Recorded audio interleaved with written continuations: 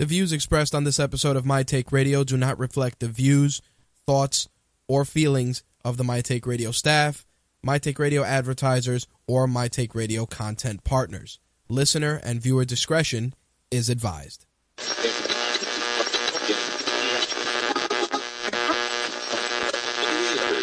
This coverage is live and uncensored, so if you have any small children present, you may want to have them leave the room.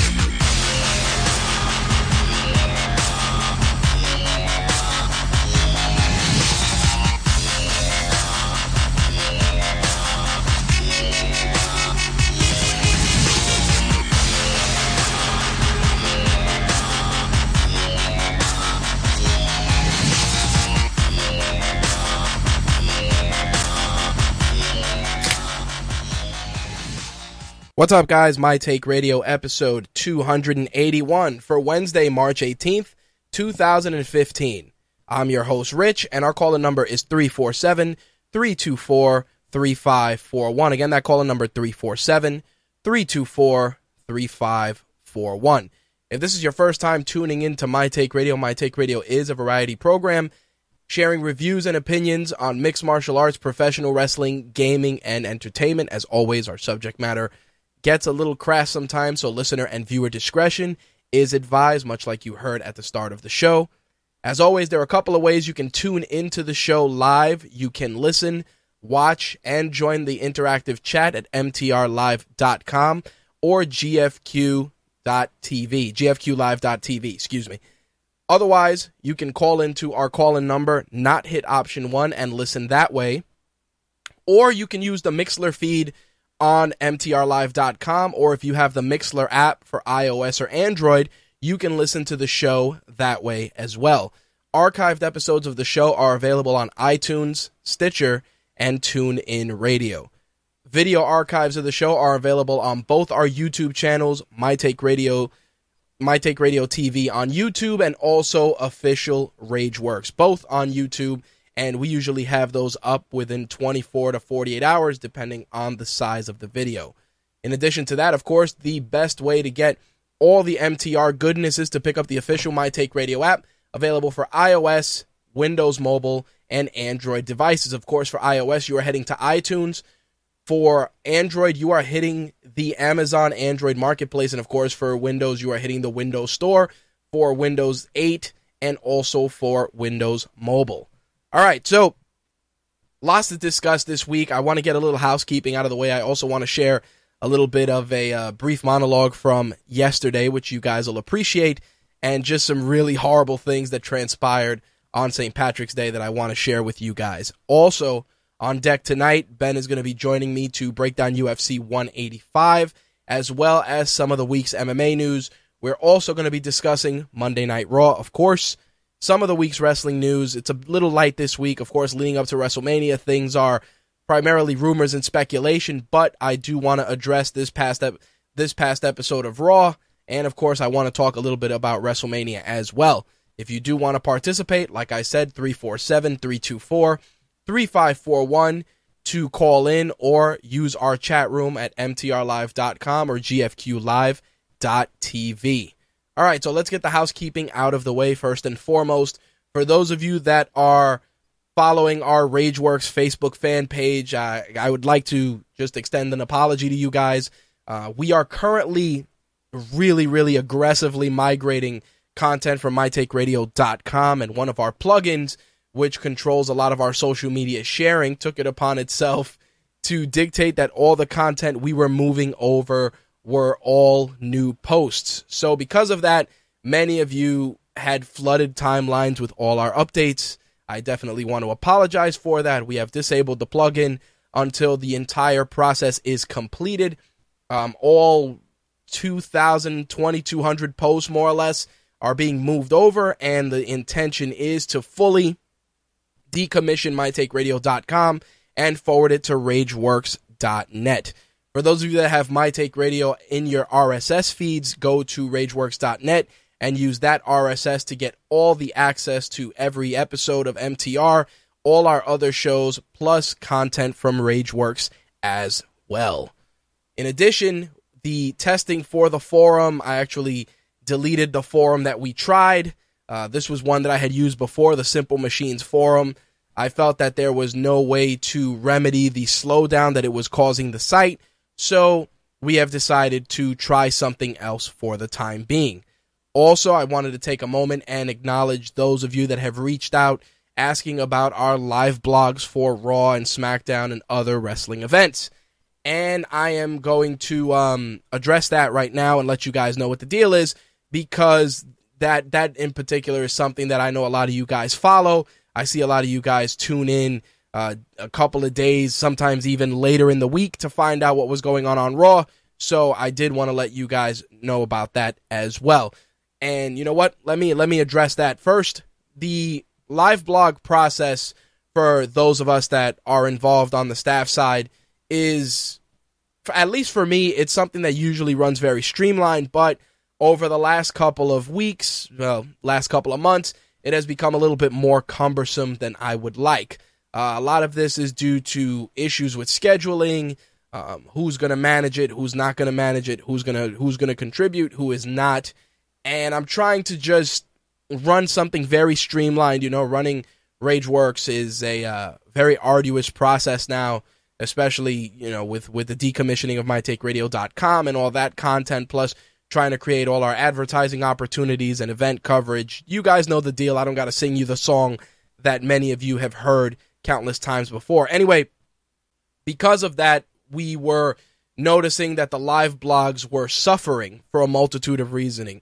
Most of our staff, you know, they got full-time jobs, they're students, etc., and it became a question of scheduling. Now, you're probably saying, well, Rich, you know, why couldn't you do the live blog? Well, usually it is because by the time I leave the office, Raw is usually in its second hour.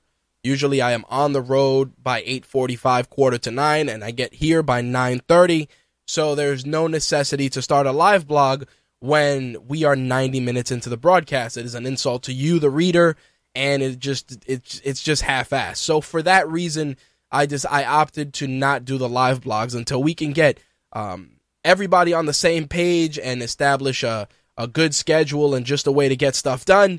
We have put the live blogs on pause. Now, with regards to will they ever return, yes, they absolutely will, but I will make sure that if and when they do, either it is a completely hands-on event with all our team or the bulk of our team being involved, or I will be managing it personally. This way, if, you know, I drop the ball or it fucks up or whatever the case may be, it falls on me and I don't have to chase down, you know, any of my staff or just be a pain in their ass to get a live blog out. So I hope that answers the questions for those of you that have been asking for the live blogs. We may see the return of a live blog for WrestleMania, this primarily being because I should watch WrestleMania live. I know there are instances where I watch it sometimes half an hour or an hour later just because of my schedule on the weekends. But if and when I decide to do it, I'm going to try and invest the entire 4 hours of broadcast of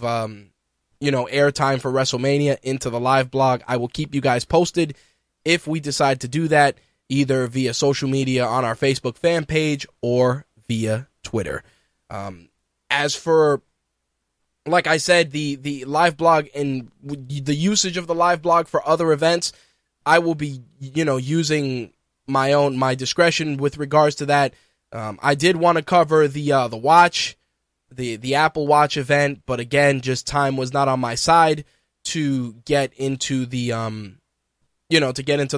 the stream for the Apple Watch and to be able to cover it effectively. So that was why we did not have an event, a live blog for the Apple Watch. But we are, we're going to try and get into that a bit more. And once the summer starts and people's schedules lighten up, I think a lot of that stuff will be easier to manage.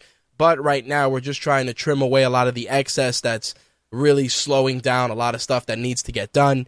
We're trying to run a well-oiled machine, and that was something that was definitely not allowing us to do so. With regards to Patreon, which I've mentioned last week on both of last week's live shows, we are revisiting Patreon, and we are going to try and get together a better strategy to ensure that not only are we going to secure funding to give you guys a better experience, both for our on-air product, but also for the site, but also we want to ensure that you guys are going to get great rewards along with those milestones.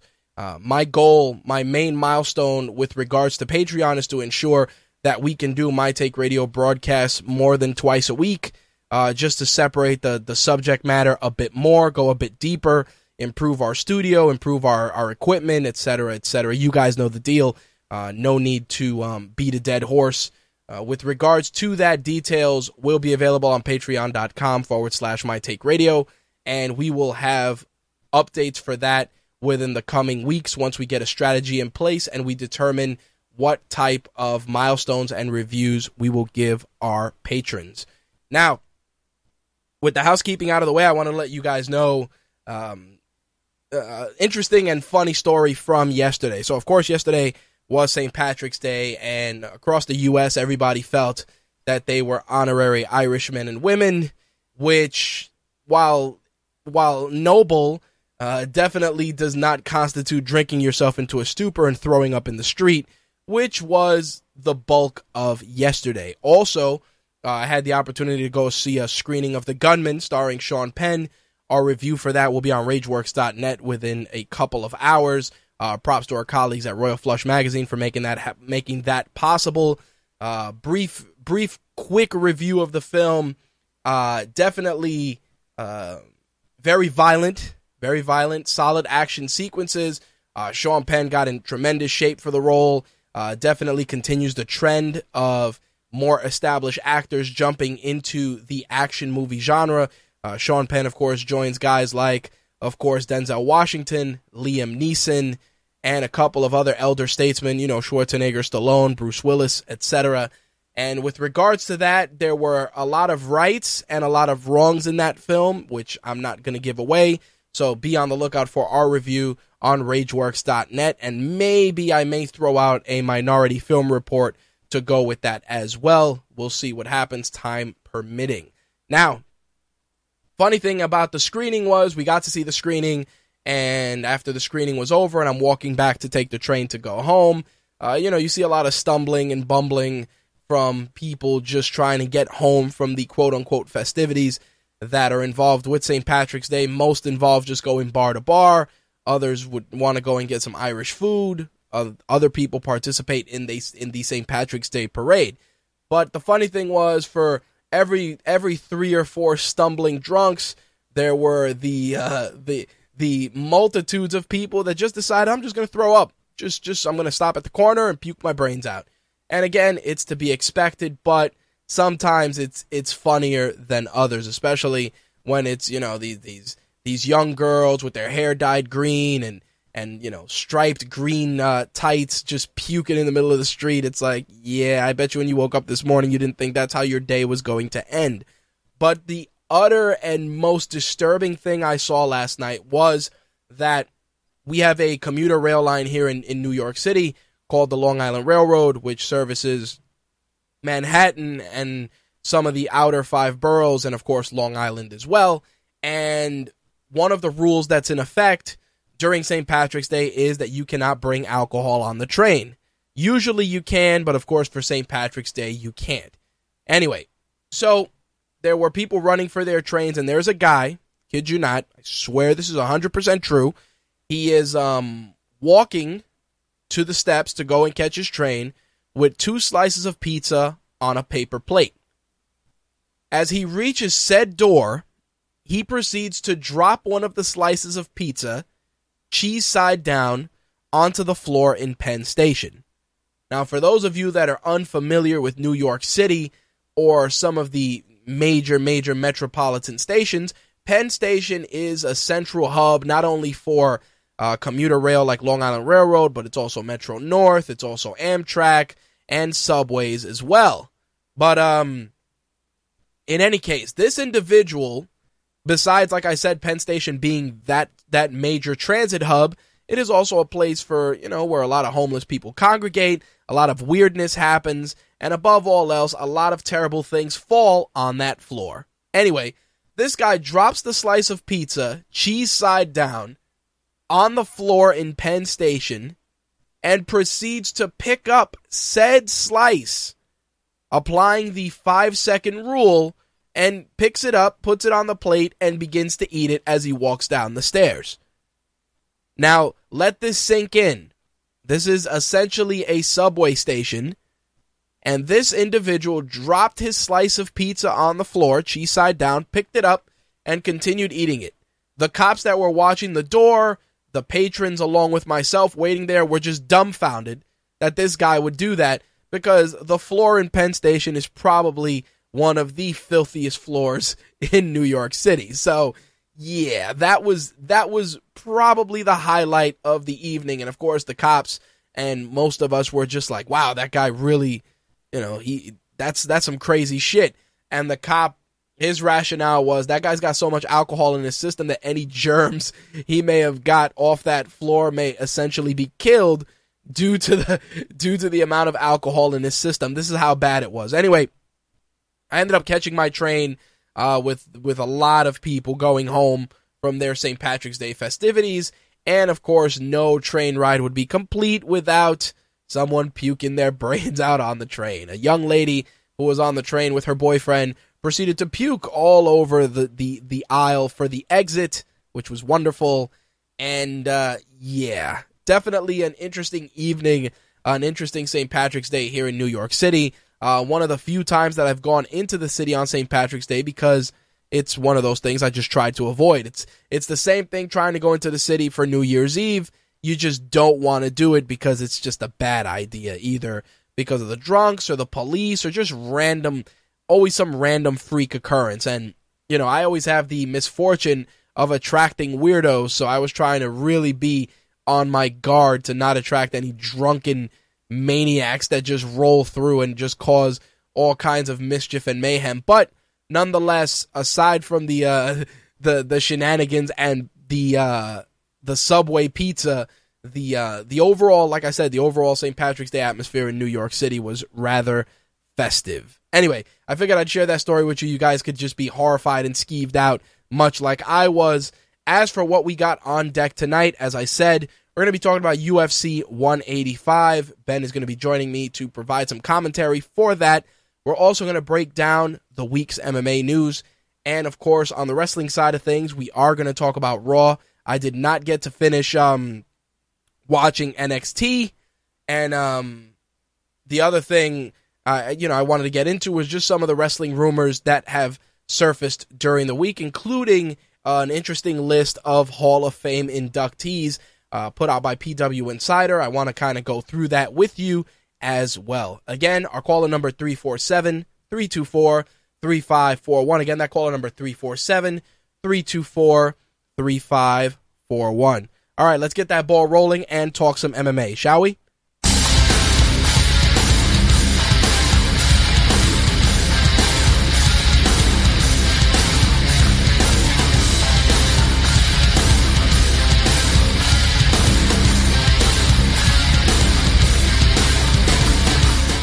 As always, My Take Radio's MMA segment is brought to you by MMAwarehouse.com. Get all your favorite fighter gear, training supplies, rash guards, gis, and so much more by heading over to MMAwarehouse.com. Also visit RageWorks.net and look for banners and promo codes. Of course, as always, those do contain affiliate links, but every purchase done with those banners does help us out and allow us to improve not only the quality of our broadcasting, but also the quality of our site as well. Again, MMA This Week brought to you by MMAwarehouse.com. I was just informed by Slick that Ben is in queue. Let me bring Ben in. Lots to discuss, including 2 title changes from UFC 185 as well. Big Ben, what's up? What's up, man? UFC 185 was on paper a card that many of us probably wouldn't have had any issues missing. I'm going to be the first to admit that it was, I definitely felt like shit for not watching the card live because it was surprisingly enjoyable. A ton of finishes from start to finish. Before we get into some of the fights, what did you think of the card as a whole? It was a really good card, to be honest with you. You had two title fights that both delivered in different ways. You had some upsets. All the finishes on the undercard. I mean, there was no fight on there that you really, outside of like the Jared Rosholt fight, you could really call boring. Overall, it was a really good card. I was really impressed with that finish from the ladies. Germaine Durandamy taking on Larissa Pacheco. Beautiful finish via punches to close it out. It was just a brutal finish to get the ball rolling, especially for the ladies. I was very impressed with Germaine Durandamy. She looked really good in that fight. Curious where it places her in the rankings, but definitely an aggressive and solid performance. Yeah, this is the best I've ever seen her look as far as fighting MMA. She's been fighting for, I want to say, like 6 years now. It looked like, at least in this fight, she had put it all together, really got to show the striking that made everybody excited about, her coming to MMA. But she looked really good, really powerful, and she's obviously a really good athlete. And, this was the first time she's really been able to show it. Yeah, I was thoroughly impressed. I was also looking forward to seeing Sergio Pettis fight. Really crazy way that the fight between him and Ryan Benoit played out. What did you think, man? Let me rephrase that. What did you think of how the post-fight went with that? I kind of feel like Ryan Benoit or Beignet, I forgot how he pronounces it, should either be suspended or cut. I really have an issue. Like, if you're going to cut Paul Daly for a sucker punch, right, which was not even as bad as this. This was worse than what Paul Daly did. Because what Paul Daly did was still a sucker-ass move, but to knock Sergio Pettis out, pound him because of the ref being oblivious, pound him extra, then for no apparent reason, reel back for a soccer kick to his ball. Like, he kicked him in a fashion that he could have kicked him in the balls. Right. It's just like momentum kind of stopped him from doing that. Like, really, I think the UFC should really look at, do we really want this dude around? Because what could possess you? Because it wasn't like there was any bad blood between them. Right. Sergio Pettis doesn't seem like the fighter that, kind of fighter that's going to talk shit while he's fighting. So, like, that reaction was so out of left field. Like, seriously, they need to either fine the hell out of him, suspend him for a while, or straight up cut him. Because you're cutting Jason High after he's getting hurt for pushing a ref. You're banning Paul Daly. This dude really, it really takes away from a really good comeback because he got his ass beat in that first round. Yes, he did. To come back and knock out a really good prospect in Sergio Pettis, it takes a whole lot away from that because now all everybody remembers is the fuck is this dude kicking him for? Well, what was funny? He got on the interview, he got on the mic, he apologized, he said he was just too into the fight and let his emotions get in the way, but like you said, it's just interesting that you would just say it was an emotional fight and you were caught up in the moment. What would possess you to reel back and kick him dead in the ass when the guy wasn't even fighting like a dirty fight? You know what I mean? It wasn't like he was pulling a Nick Diaz or something along those lines. Guy was just fighting his fight. So what mindset were you in that you would think that it's a good idea? Oh yeah, I'm so hyped that I'm going to kick him right in the ass. Also, completely illegal move. Yep. Completely, you can't soccer kick people. Yep. You can soccer kick their body, but you can't. I would love to, and man, I saw the apology. I still think he should be cut. Like, you can't do things like that. This is, even though this is two dudes fighting, it's still a sport. I agree. Stuff like that has no place in MMA. Like, what are you thinking to reel back and kick him in the ass, almost in the ball? Like, what it is? Yep. Like, what if Sergio Pettis hadn't been knocked out? What if he had just been hurt? Then you reeling back and kicking him in the head. Like, yep. It just, I wouldn't keep him around because really, like, you don't know when's the next time he's gonna get too wrapped up in a fight, right, and do something else stupid. Well, I also want to acknowledge the fact that and you and I have talked about this in numerous shows. It is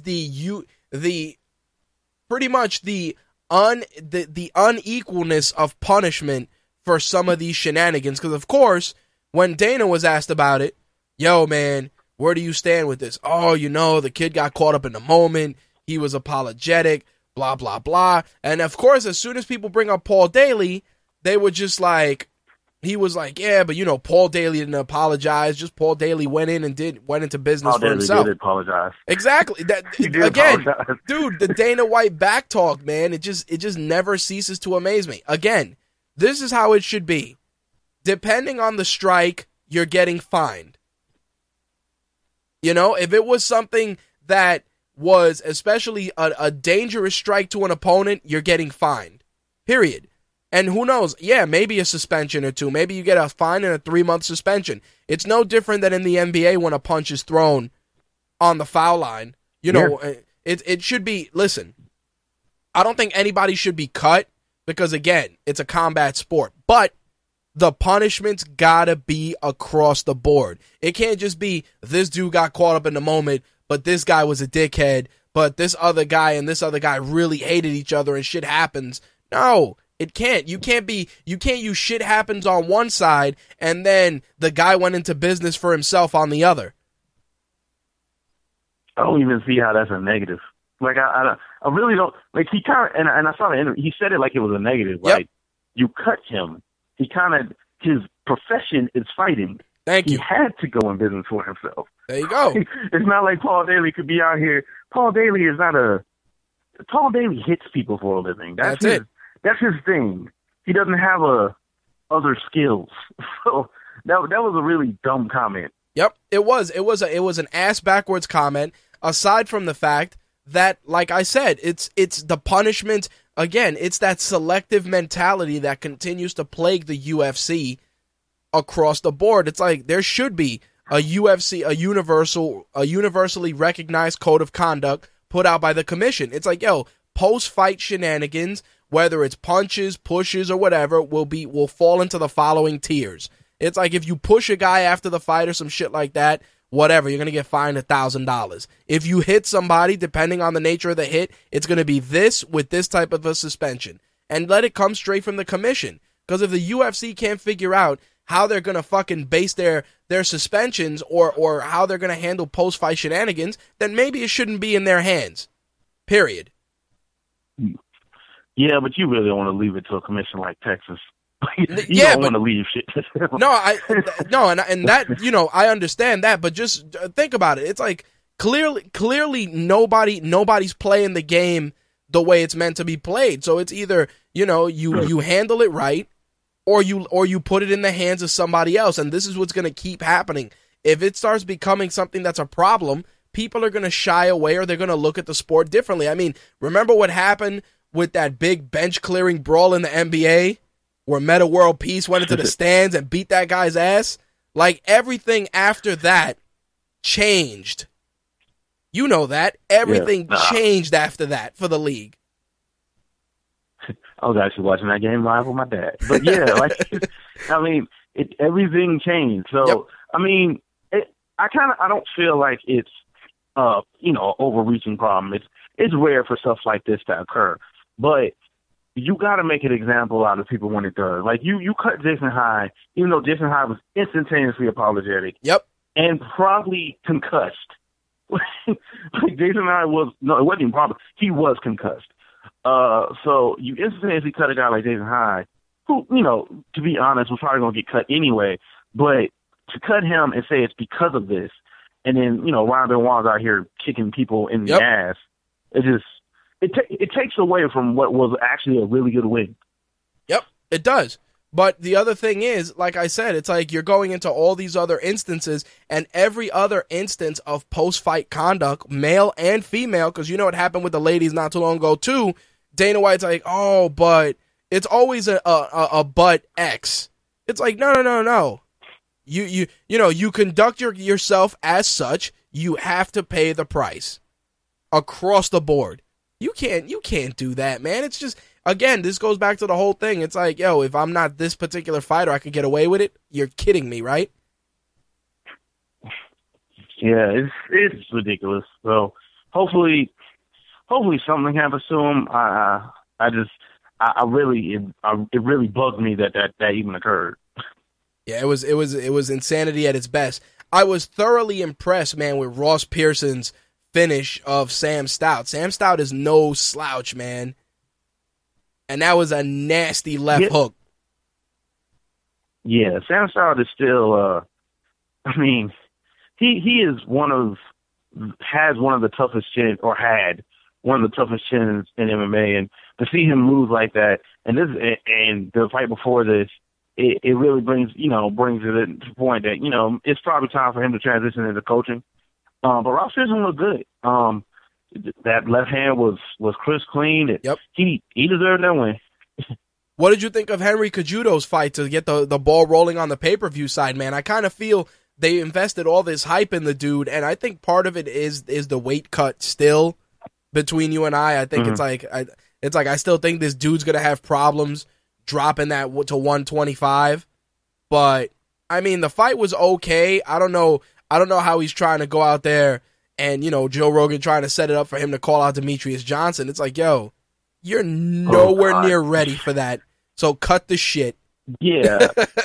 Well, see, I don't think that's Henry Cejudo. Like, I don't think Cejudo wants that yet. No. I think they were trying to set that up. 125 of it. Oh, yeah. The 125 division right now, unfortunately, is really shallow. Like, there's no, like, in lightweight, you have like a building progression before you get to the top 5 guys. Right. In the flyweight division, there isn't.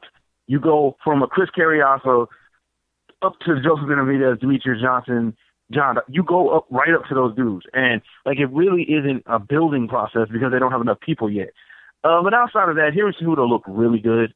I personally don't think he should stay at 125, especially if it's a super big issue to cut. Yep. I mean, he looks fine at the weigh-ins, excuse me. But I kind of feel like he has that wrestling mentality, which is something, I'm not relate to because I'm fat now, but but when I was wrestling, like when I was wrestling, you wanted to get down as low as humanly possible in weight and then rehydrate. It kind of give you a strength advantage, which is not entirely accurate, but it's what we were taught. And I kind of feel like he had that mentality, like, I can get to 125, so that's where I need to be. It's not like he looked bad or anything like that. He looked good. I mean, his wrestling looked really good. His striking looked really good. He looked really good, but I just feel like he also looked really good at 135. Yep. So, I mean, if it becomes an issue that he can't continuously get down, then, he should definitely go back up to 135, and I think he'll do fine. But, I mean, if he can keep getting down, I think they, at some point, have a feasible challenger for Demetrius Johnson, just not right away. Well, the other thing I was thinking was I started seeing parallels to, Anthony Rumble Johnson with the weight cut. Not to say, again, his performance was solid, but you just look at the guy's frame and you're like, I don't see this guy really being a 125er. Like, I see him either a 135 or even a 145, probably. I don't know about 145 because he is like 5'3", 5'4", and he would be really, really short at 145. But, like, at 135, I think he'd be good. I mean, if he can, same thing. I mean, I felt the same way about Anthony Johnson when Anthony Johnson was at 170. If he can make the weight healthy, right, then I don't have a problem with him getting there. It's just, do you really want to destroy your body to get to that weight all the time? Exactly. So I mean, like if he can get there healthy, if he's got a good nutritionist now, if he's not trying to do it, the old school wrestler way, get the sweatsuit and just start running, then. Yeah, but if he has another issue where they got to send him to the hospital from a weight cut, then he definitely should never be able to fight there again. Well, it was a solid performance. Like I said, I commend Joe Rogan for trying to set that up. He was like, "Yeah, I'll just take a top 5 guy." It's like, Demetrius Johnson. I'm like, Joe, stop it. Just let the dude rock. Stop trying to play matchmaker. You're feeding the dude to the wolves.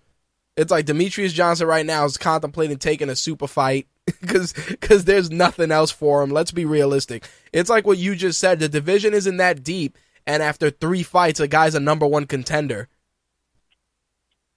Yeah, and I mean, sometimes not even 3 fights. Yep. I mean, it's like one fight, and now you're fighting for the title. Like, Yep. it's just, you can't, like, just rush people into that. Oh, Because absolutely they will not. just all get destroyed by Demetrius Johnson. Absolutely not. Switching gears, man, Alistair Overeem surprised me for taking some of the shots he took against Roy Nelson. Because, you know, we always talk about Overeem's chin and, you know, how it's suspect in some fights. But he ate some clean ones from Roy Nelson. Yeah, I mean, Overeem is the definition of a glass cannon. But he did really, really well in this fight. I think working at Greg Jackson Winkeljohn has helped him a lot. Yep. Because I feel like something that he always had was this like uber aggressive nature, and like it hurt him a lot because his chin wasn't good enough for the way he was fighting. Right. So like if he didn't destroy you, you were going to knock him out. Exactly. And I feel like going to Jackson's really helped him in footwork. You know, his footwork looked really good. He looked really good. I mean, really clean footwork, really good knees, elbows, kicks.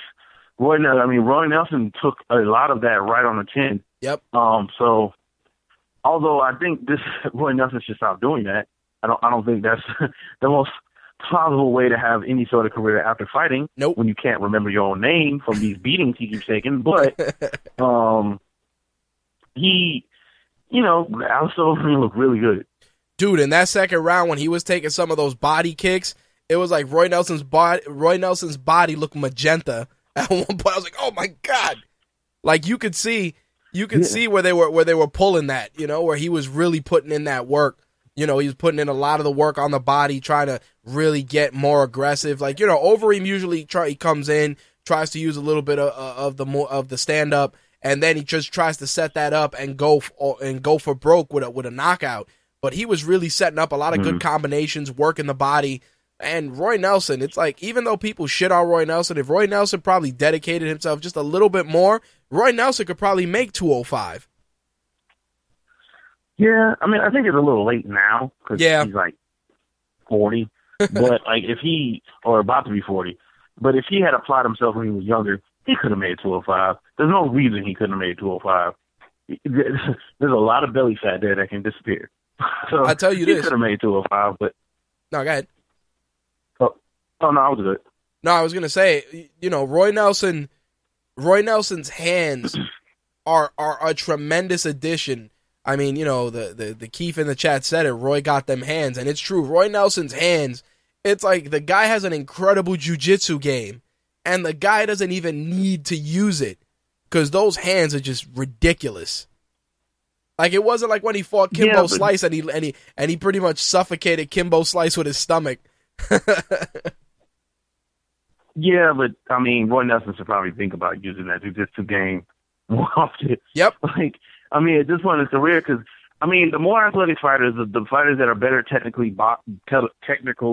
on the feet, are going to just hurt him. Like, it's become clear. Like, he should probably think about start taking people down, if he wants to continue to fight. Start taking people down and trying to tap them. And he could, because he's got the tools for that. Yeah. But, you know, the thing that gets me, it's like him, Frank Mir. You're looking at all these guys, you know, so a lot of these more established heavyweights, and a lot of them just got amazing ground game. But they're like, nah, we're just going to stand because, you know, I got knockout power. And while that's great to you know, go back to what you said, it's like, yeah, but you're shortening your lifespan. Exactly. So, I mean, him and Frank Mir. Frank Mir should not look at this fight with Bigfoot and be like, yeah, I can knock everybody out now. No, you should be take people down and try to tap them because it's not, because somebody's going to hit you and hurt you. No, it's true. It is definitely true. I was really surprised that Matt Brown and Johnny Hendricks fight was as violent as it was, but it didn't end in a violent fashion. But I also have to say that that's a testament to Matt Brown being a warrior. Because that dude, it's like, you know, Johnny Hendricks got nuclear weapons for fists. And Matt Brown went in there, gave no kind of a fuck to go in there to stand and bang with him. It was tremendous. I mean, Hendricks looked great overall, but Matt Brown definitely no slouch in that fight. Oh, Matt Brown looked excellent. Excuse me. Hendricks looks excellent. Matt Brown looked good too, but I mean, and it's kind of become kind of Hendricks' calling card because he did the same thing to Condit. When you're a really aggressive Muay Thai style striker, he's going to run you into the cage and take you down repeatedly. And he did it in this fight, and it was fun to watch. I didn't get the some of the notions on the internet of lay and pray. This was not lay and pray. No, I don't think so. I saw Ben Askren saying this is lay and pray. Like, no, not at all. He was taking him down. He was beating him on the feet. He looked, Johnny Hendricks looked good. It sucks for Matt Brown losing, but hopefully they do the Carlos Condit fight that I've heard they're going to try to do with Matt Brown, because that'll be a hell of a fight. But that'll be an awesome fight. I just didn't agree with the consternation that Johnny Hendricks was getting. I know Dana White said he wasn't impressed, and which is a whole nother topic. But it was weird to me hearing people say it was lay and pray. Yeah, I don't think so. Only because Johnny Hendricks respected Matt Brown's hands enough that he had to go to what works. I mean, a lot of people, don't get me wrong, lay and pray. We all want to see sprawl and brawl. We all want to see, 5 rounds of just fisticuffs. But you also have to remember that the guys that have a certain discipline that's their bread and butter, sometimes they're going to want to go to that if they know that it's their best chance of winning. If you're not knocking the guy out, then you got to go with what you know. I mean, a lot of people give Ben Askren shit, but the same people that give him shit aren't stepping in the cage with him. And Johnny Hendricks, he respected Matt Brown's hands. He was like, listen, it's like Johnny Hendricks knew, I could stand with this dude, and one of us is going to put the other guy to sleep. But I'm trying to win this fight and get back in title contention. So he's not going to go out there and go for broke. It's not happening.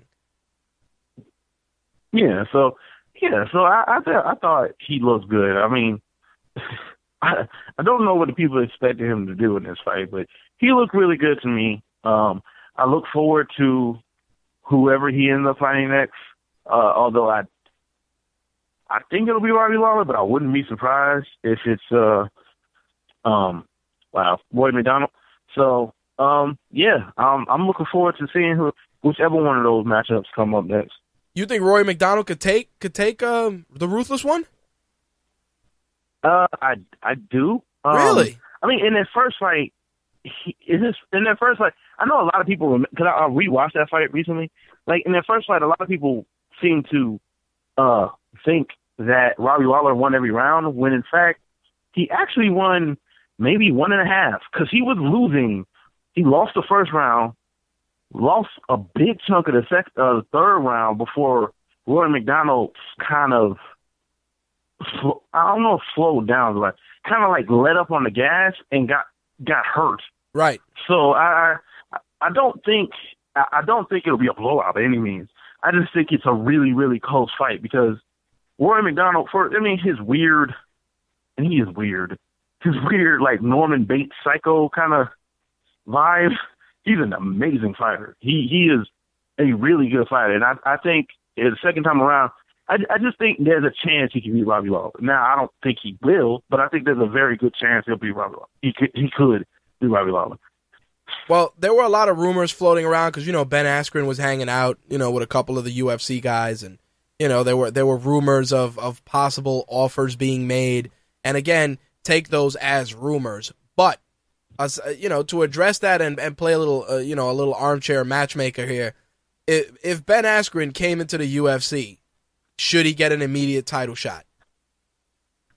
No. Nope. No. I'd make him fight somebody in top 5. I can't think of anybody at the top of my head, but somebody in top 5. Only because unless Ben Askren has been just not striking in these other organizations because he was waiting to get to the UFC. Right. I just don't believe, and we saw it in the fight we're about to talk about, someone who's strictly a grappler can do anything in the UFC. Like, you're not against lower level competitions, you'll be able to out grapple them. But when you get to somebody who can stuff your takedown which I think a Johnny Hendricks could, which a Robbie Lawler could, which a Roy McDonald could, and they make you fight them on the feet and you're stuck there, I just don't see him having the requisite skills to do anything against those guys. Now, I could be wrong, but I just don't think he's so good of a wrestler that he's going to be able to take those guys down and just smother them. So I would give him a top 5 guy just to see what he looks like in UFC. And then, you know, like everybody else, he gets his day in court with the welterweight champion, and we'll see. But I just don't – I don't know. Like, I know what Ben Askren does is really technically really proficient. Right. But, like, he hasn't fought anyone. Like, I mean, the best guy he fought was Douglas Lima. And Douglas Lima didn't look bad against him. In fact, Douglas Lima, I think, hurt him at one point and almost passed him. So, I mean, I just – he hasn't fought anyone at the level of those 3 guys I just named. Would it be wrong of me to say that I'd love to see a Ben Askren Nick Diaz fight?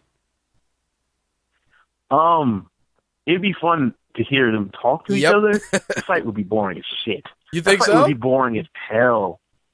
Like, what is Nick Diaz going to do to Ben Askren besides get taken down over and over again? I don't know, man. You know Nick Diaz on the ground is no slouch, though. Yeah, but like, when's the last time Nick Diaz actually tapped somebody? Like, Nick Diaz is an excellent grappler. I'm not trying to say he's not, but like, MMA is a little bit different. Like, I don't see him being able to like tap Ben Askren. I see him just getting taken down a bunch of times. You think so? You know what it is? Like, I always look at this also because I'm also looking at that division. And that division, when you look at that upper class, like we were talking, like you were mentioning before, you know, that top 5, and you bring in a guy like Ben Askren who comes in, you know, a lot of gold behind him, a lot of fanfare behind him. You also want to put him in there with for a good test for him would be Nick Diaz from a money fight, because you know Ben Askren's trying to get paid too, but it's like what you just said. On the flip side, he could get exposed because that Stockton slap could get his lunch money taken away from him real quick. Yeah, I mean, and I'm not trying to say Nick Diaz is not a good fighter. I mean, there's a lot of fighters Nick Diaz can beat. I just don't. Nick Diaz's issue is stopping takedowns, and that is all Ben Askren does. I mean, there's really not much else to Ben Askren's game besides takedowns, and I just don't see Nick Diaz being able to do really anything against Ben Askren. I'd like to see that. Like I said, I think that would be a good way to I think Nick Diaz would take that fight because he knows the money would be good. B, if they go, yo, if you beat this dude, you get a title shot. It's a good dangling carrot. Oh yeah. Because at this point, it's like, what? It's like, yeah, he got popped for smoking weed, but so what? Yeah. You know, I mean, like we'll see. We'll see, because you know Nick Diaz is gonna fight again soon. Absolutely. Let's talk about the women's strawweight title fight. Joanna Jędrzejczyk took it to Carla Esparza. It would be a disservice to Carla to say that she pretty much got her lunch money taken in this fight, but we got to call a spade, and that's what happened. Yeah, one-sided as fuck. And I said this, and I remember saying this to you. Like, you did. I don't think she's the best in that division. I did. Carla Esparza is a good fighter. Yep. She was the best fighter on that show. Exactly. And honestly, that show had a lot of fighters that weren't that experienced. Rose Namajunas has 4 fights. Yep. Like, there weren't I wanted her to beat Carla Esparza, but I knew it was probably not going to happen because she only has 4 fights. And it's not like she stopped in the hot water really quickly, which is why she's 2-2. But like, I didn't think she was better. I didn't even think she was better than Joanne Calderwood, who was on the show with her. They just didn't end up in the same bracket. That's right. So there's like five-ish women I would think would beat her. Johannesburg. I probably slaughtered her name. JJ. You can just go with JJ. Yeah, JJ. JJ beat the hell out of her. Yep. And the first takedown, when she got that first takedown, and was able to get right back up. I was like, man, this fight over. Yep. Like, right then, because if she couldn't take her down, there was nothing Carla Esparza was going to do to this woman. And it almost seemed like Carla Esparza forgot all basic boxing fundamentals. Her hands were like at her waist. She was getting hit in the face over and over again. It was. I don't want to say she quit. She didn't quit, but I think she realized that the bread and butter wasn't working. Yeah, well, then go to something else. It was almost as if she, like, just, once she saw her takedown wasn't working, she checked out completely. Like, just mentally was like, well, this is not my night. That's it. And, which is the biggest difference between the two title fights. Like, she stopped, because she could have kept fighting. She just stopped trying to defend herself, stopped trying anything. She stopped trying to do anything differently. Because she came in on the takedown the same way, over and over again. And and by the end of that second round, by the middle of the second round, it was academic. Like, there was nothing she was doing to stop this beating she was taking. Yeah, that beating she took, and, you know, it was crazy because everybody's like, oh, you see, you know, Carla got exposed, blah, blah, blah. Nope. And I just want to tell people, the naysayers, it's like she didn't get exposed in that fight. It was just a different level of technique at work. It's no different than if she was the most dominant wrestler. Yeah, you're going to be the most dominant wrestler up until you get punched in the face. And if you're not ready for that, then it's not going to work the same. I mean, when she fought on the show, yeah, she took hits from chicks, but she's not taking hits from women that's all they train. You know what I mean? Like, I always felt that Carla Esparza, her wrestling was her bread and butter, but I also feel that she didn't aggressively work on her stand-up as much. Like, every time you follow her on social media, you see her drilling more wrestling, drilling more jiu-jitsu. It's like, you got to be ready to punch somebody in the face.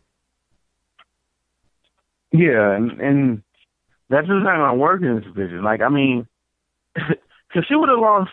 Honestly, I think she would have typed out by Claudia Gadelha. I mean, like, she was not.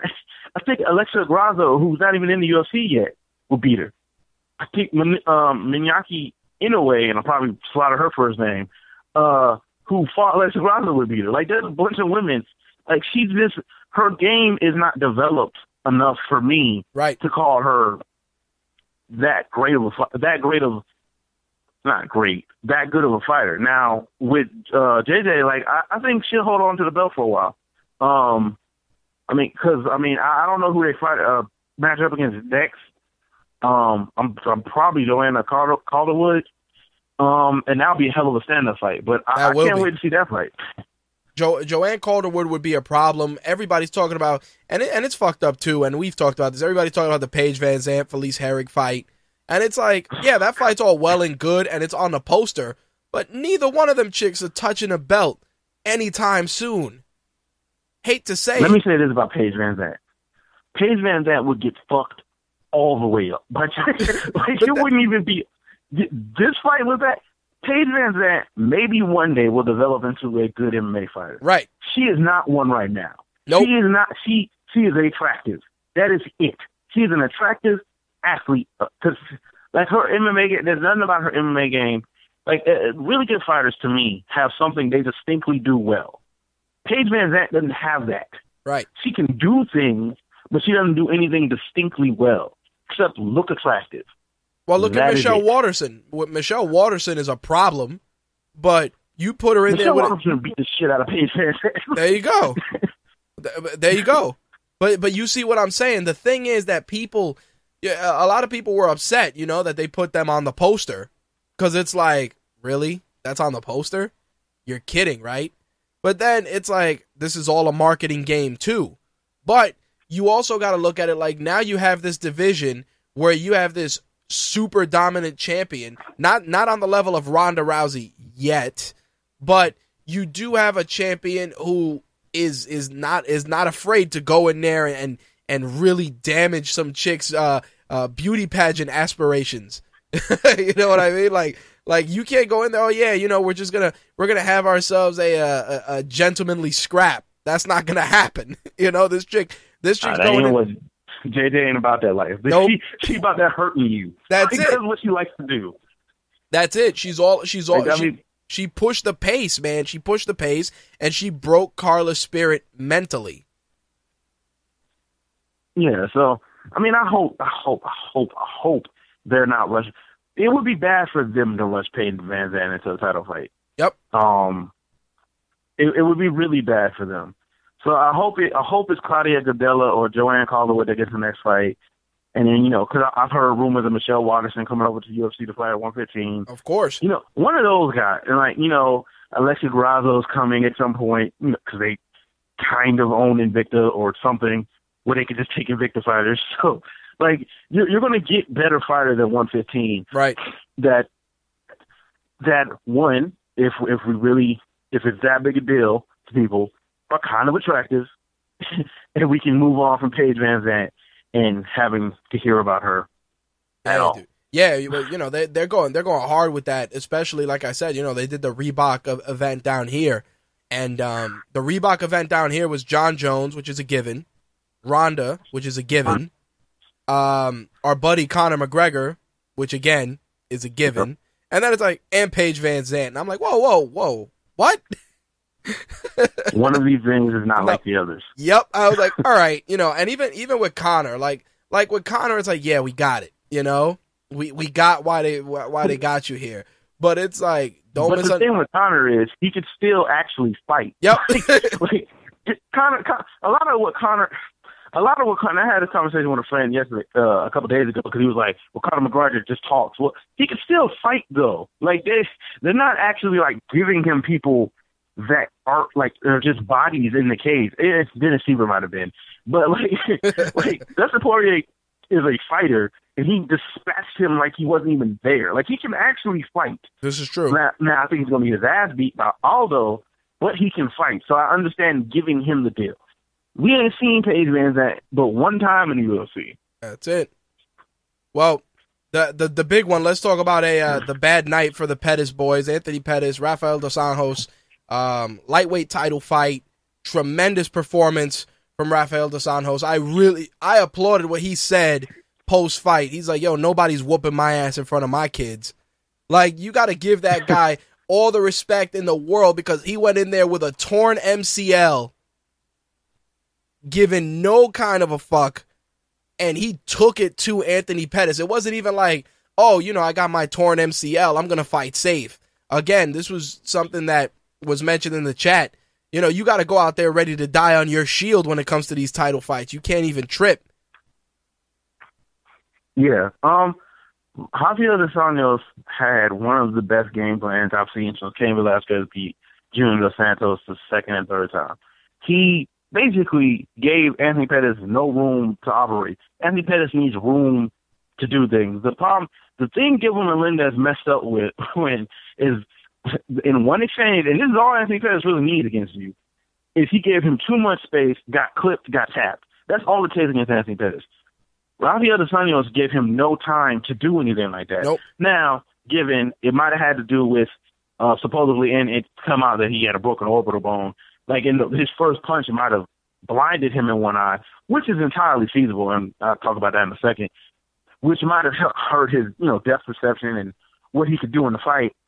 But that doesn't change the fact that Rafael dos Anjos did an excellent job from bell to bell, really, of beating the champion. And I mean, he looked really good, and it's crazy to think Rafael dos Anjos was at one time the guy who got uppercutted into the level above the level by Jeremy Stevens, Mortal Kombat style. That's right. So it's hard to believe this is that guy, but he's improved dramatically over the last couple of years, and I'm happy for him to win the title. Like I said, I when I found out, I'm like, dude went in there with a torn MCL, and it's like, you could have fooled me in that fight that he had a torn MCL, because he was working it, inside leg kicks. He was putting in a major clinic. Yeah, but I mean, when I hear torn MCL, I mean, you could still do a lot on a torn MCL. And it's still an injury, and some fighters will pull it out, but you can still do it. do it. Now, if he had said I went in there with torn ACL, I would have called him stupid. But yeah, I mean, the torn ACL is an injury, but it's not like, you know, one of the major, like, you can't walk kind of things. But yeah, I mean, he did an excellent job. One of the most interesting things to me was, and once again, it might have had something to do with Anthony Pettis not being able to see out one eye, but the way he was able to beat Pettis on the feet, I've never seen anyone straight out outstrike Anthony Pettis. This is the only time I've ever seen Anthony Pettis really beaten up, because honestly, I thought he beat Bart Pelishevsky in the WEC, and I thought he beat Clay Guida, because Clay Guida literally did nothing that entire fight but get kicked in the face and lay in guard. But, I mean, this is the first time you've ever seen Anthony Pettis legitimately, in my mind, beaten. So, I mean, good for the Harvey Adesanya. They had an excellent game plan, unlike Duke Roufus. Well, the thing is, and you know, going back to what you were saying about Anthony Pettis needing space, a lot of people, they look at this fight and they're like, oh, you know, again, the Monday morning analysts were already, oh, you see how Anthony Pettis got exposed? He couldn't pull all that flashy shit. And I'm just like, you do realize that this dude doesn't need the flashy shit. The flashy shit is nice, and it's great, and it got him a ton of highlight reels and a cover of a fucking Wheaties box, but the dude could still get the damn job done, and that's what bothers me. I mean, you know, like I said, I respected Rafael dos Anjos, the way he went in there, the way he conducted himself, the way he approached the fight. He was methodical, and to quote what the Keith said in the chat, he puts Pettis needed a loss to get the hunger back. And that's exactly it. You know, when you're walking around with the snug suit. I don't think that's really the issue. Well, you know what it is? I also feel that, not to cut you off, the reason that I'm agreeing with that statement is because, think about it. You're a guy that has all these highlight reel moments, all these amazing moments. You got the Wheaties box, you got all this mainstream press, you're an ambassador for the sport. It's great. And don't get me wrong, I'm not saying he got into you know, Rocky Balboa when he was going to fight Mr. T, but I do feel that all that other stuff was a distraction. You get what I'm saying? I think, okay, to some extent, yeah, maybe. But, like, I mean, I just have, like you were saying the Monday morning quarterback thing, like, first of all, let me address that. First of all, what Rafael dos Anjos did, 99% of people can't do. There you go. First off. Like, I kept hearing people like, oh, all you got to do is run him into the cage. Really? Because Gilbert Melendez did that, too. It lasted 2 rounds. There you go. Like, that's not how you beat Anthony Pettis. Second of all, he doesn't, like you said, doesn't need to beat you with flashy shit. Nope. It just looks cool. He doesn't actually need that stuff. He'd be an excellent fighter without ever doing the Showtime kick. He'd be an amazing fighter without that. Thirdly, like, I don't think necessarily, because I a lot of, like, I hear this a lot from people like, he wasn't hungry or blah, blah, something like that. I don't think that, because I think he wants to win just as much as Rafael dos Anjos. Right. I just feel like, especially in this fight, Duke Roufus and his corner let him down, because if you hear their commentary, it was almost as if they just assumed he would knock him out. Right. Like, he kept saying, and he said from round 2 on, you could hear in his corner, I cannot see out of my left eye. I cannot see. They're like, knock him out anyway. That was literally their advice. Knock him out anyway. I can't, he literally, multiple times, I cannot see out of my left eye. Knock him out anyway. Well, he has no depth perception, so he really can't do that. That's right.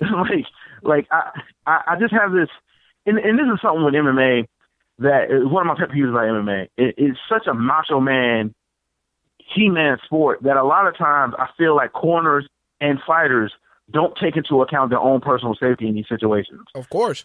If he can't see out his eye, call the fight. Because if you explain this to the UFC, I guarantee you either he'll have to do one fight, it'll be some warm-up fight, and then he'll get another title shot, or they'll do a rematch.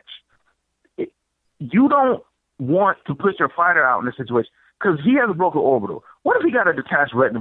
What if that was a detached retina? And if you let him keep fighting, that could end his career completely. No, I understand totally. And they had a fighter, and Alan Belcher, a fighter from their gym, had this issue. Yep. And the fact that they kept letting him fight, it just irked me hearing his corner do that. Like, dude, just call the fight. Take it out of the hand of your fight, because your fighter's still going to want to fight. Because I don't think Anthony Pettis was saying that, like, I don't want to fight anymore. He was saying that, like, dude, I can't see. Like, it wasn't like, I don't want to fight. It was, I can't, like, literally, like, just, I can't see. Like, you're telling me information, blah, blah. I really can't see him. Some advice would be helpful. And they weren't giving him any. Nope. So, and also, I don't really know what the game plan was. Didn't seem like there was one. It was really just like, hey, go out there and knock him out. Like, it just didn't seem like it was clear Rafael dos Anjos and his corner had a game plan. It wasn't very clear from Pettis' corner. It was just like, hey, go knock him out. So, I don't think he should leave Rufus, because I don't think he will ever. No. But I just feel like they let him down in this fight, and it's just something that irks me about MMA. This He-Man mentality, like, yo, you know, even though I can't see, I got a torn knee, I can't feel my arm, I'm just keep fighting. There's no need to, because in boxing they don't do that. Nope. Let Floyd Mayweather not be able to see. They call him that fight, and no one will say anything negative about. You might have the people that don't understand will say something negative about him, but the people in the know will be like, hey, he's protecting himself for the next fight. No, it's true. That was something that irks me. I don't disagree. Like I said, I just feel that when all that extra shit, all that stuff he was doing, or, you know, all that free press and stuff, while I understand it's part of the you know, he's it's part of his commitment, but I just feel that it takes away from preparation. You know what I mean? Like, if you're out there doing all this extra press, that's extra time you could spend in the gym, you know, extra time you could spend working on shit. Again, not to say that he shouldn't, that no fighter should have to deal with those commitments, but I do feel that when it comes to title fights, that shit's a fucking distraction. Yeah, but, and this is what comes at the corner. Yep. You know, John Jones has distractions. Greg Jackson and Michael Winkeljohn, they got him ready for every fight, though. Exactly. Like, he has a bunch of shit he's got to do, but every fight, he's ready for the fight. Well, like, Ronda, he can too. do these things. Ronda, too. Ronda does movies, even though I think her coach is kind of a douchebag. Yeah. His coach is kind of a douche, but he knows what he's talking, at least with her, not all his fighters, because I don't think he has another fighter that's actually good. But at least with her, he knows what he's doing. Greg Jackson and Mike Winkeljohn, they know what they're doing, because they can they'll let John Jones go off and do his media obligations, what he's got to do. But when he comes to the gym, they've got his game plan set up for him. Right. And they have, like, it's something set up. And I just felt like Duke Roufus, I kind of feel like Roufus more than Pettis was wrapped up in, like, dude, I got this fighter that can jump off cages. Like, that's not what you should be building game plans around. This is true. At all. It's true. I don't know. Like, cause like, even when I was watching the build countdown, up. Yeah. When Duke Roufus was talking, it was almost like he was hyping Pettis up more than Pettis was hyping himself. Yep. And I kind of felt like Duke Roufus was almost like so enamored with, like, yeah, I built this MMA fighter. I built this great fighter. Like, what are you doing to help him past that point? Because it's great to get to the mountaintop, but one of the biggest things is to stay there. That's right. And I just felt like there was no real – I didn't even think there was a real game plan to give him Melendez fight. Nope. Like, I just think Anthony Pettis was able to win that fight. I just don't think there was an actual game plan. I don't disagree. And maybe I'm wrong. I could be completely wrong. But when I watch Anthony Pettis fight, he's such a great, superb athlete that it almost seems like they just take for granted the other parts. No, I agree. Well, on the subject of that, the performance bonuses that were handed out were indicative of that. Rafael dos Anjos took a nice $50K performance bonus. Joanna Jędrzejczyk took one as well. So did Ross Pearson and Beneil Dariush. They all took $50,000 bonuses. But for all the pomp and circumstance on the UFC side of things, Bellator was all about dudes getting popped for drugs this week. Alexander Shlemenko tested positive for elevated testosterone following his knockout victory of Melvin Manoff on February 13th. In addition to that, if the results are upheld, of course, he's going to be suspended and is his win will be overturned. On the flip side, Emmanuel Newton popped with the weed. 3-month suspension, fine $3,000. The weed I don't really give a shit about. But Right. the testosterone, like, dude, come on, man. Like, this is not the time to be being popped with drug charges after Anderson Silva supposedly about to be suspended for 1.5 years. This is not the time. I don't know. Like, Bellator, I know the UFC is about to do a drug policy. Bellator needs to look into one too. Yep, it's getting crazy. I also wanted to bring up what's going on with Mark Coleman. He set up a GoFundMe campaign to help pay his medical bills. I believe Mark Hunt donated, I think, $5,000 to $10,000, and his GoFundMe campaign already got $10,000 in a day. A lot of really bad injuries. It's really weird, though, that guys like this that are UFC Hall of Famers gotta rely on charity for post-fight career care. I mean, is that wrong of me to think that? Well, I mean, independent contractors. Yep. Like, that's how the UFC looks at them. I don't know how the WWE handles this kind of stuff, but UFC is not going to pay for every old fighter's injuries. I'm sure, like, if GSP, like, 20 years down the road needs a hip replacement, they'll probably pay for his. Right. But they're probably not paying for Mark Coleman's. Like, it just, unfortunately, being an independent contractor doesn't really lend itself to you getting real health benefits. Would you agree, and somebody actually suggested this, maybe the UFC give him like a little part-time gig, some sort of an ambassador job, just so that the dude can make some money? Honestly, yeah. I feel like they should do something for him. And honestly, I mean, I don't necessarily feel like it's 100% their responsibility to do so. But if they wanted to kind of, give some goodwill, whatever, I think they should really, like, look into doing that. Yeah, I figured I would run that by you only because it was an interesting way that it was put out there, you know?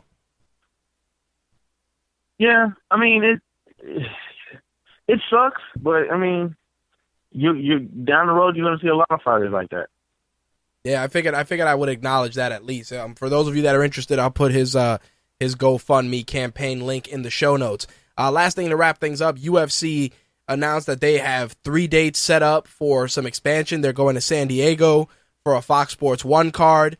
They're hitting up Nashville for another Fox Sports 1 card, and they're heading to Houston for UFC 192. Plus, we got that Maya LaFleur card this weekend as well.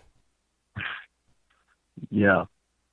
Ryan LaFleur and Damian Maya. That's the main event. Yep, that's a barn burner, ladies and gentlemen. Great main event right there. You can hear all the excitement in my voice. Absolutely. But in any case, I'm sure I'll DVR it and watch it. Just to wrap things up, you guys doing a Black is the New Black this week? We definitely are. It's probably gonna be Friday. Gotcha. I have a new job, so yeah, they're working the hell out of me at the moment. But yeah, we're probably gonna do one Friday, so you guys definitely check out Black is the New Black. We just had a new episode go up last Friday or Saturday or something like that. Yep. So we'll have a new episode detailing our trip to WizardCon in Raleigh and all our normal shenanigans. There you go. As always, you can follow Ben on Twitter at Blackout89, BLAQOUT, the number 89. Anything else you wanted to add? Nope. That's about it. All right, brother. I appreciate you calling in this week, as always. All right, man. Peace. All right, brother. Peace. All right, ladies and gents, that's our very own Ben. You can follow him on Twitter, like I said, at Blackout89. You can also interact with him on our Facebook fan page, talking MMA, comics, you name it. Ben got his hands in a couple of different pots. As for Black is the New Black, that's his show with Taylor that you can listen to on RageWorks.net, and you can also download via iTunes. They cover sports, hip-hop and geek culture. They really do a great job with it, so definitely check them out. If you're a fan of one, two, or all three of those genres, definitely give it a listen.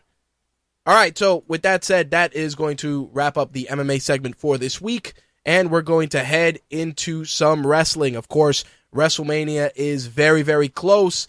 Things are starting to pick up steam. Did Raw deliver the goods this week is the main question. Booker T, take it away. We want the gold, sucker! Hulk Hogan, we coming for you, nigga!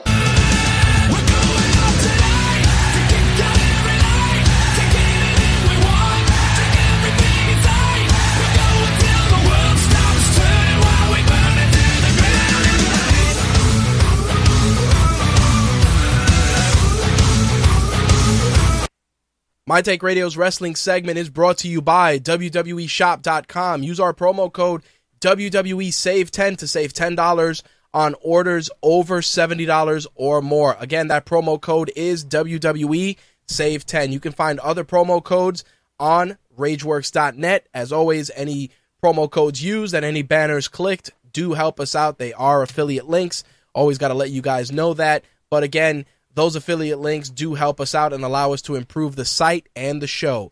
Again, this week's wrestling segment brought to you by WWEshop.com. All right, so let's get the ball rolling with Raw this week, which was let me before I get into Raw as a whole, let me talk about the bigger picture.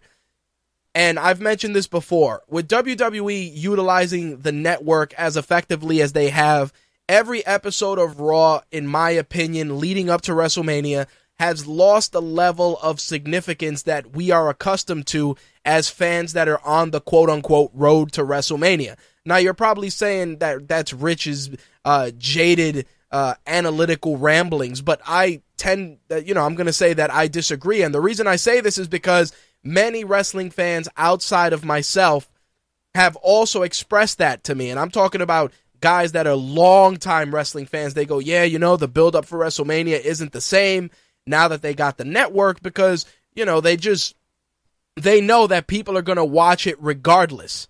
They know that that's a guaranteed watch. And that's the thing. If you love wrestling or hate wrestling, you're going to watch WrestleMania because it is what you're going to do.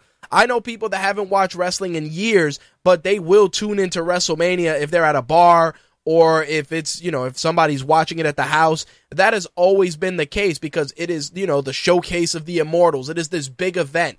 And because of that, I feel that WWE's kind of eased up the gas with regards to build-up. Think about it.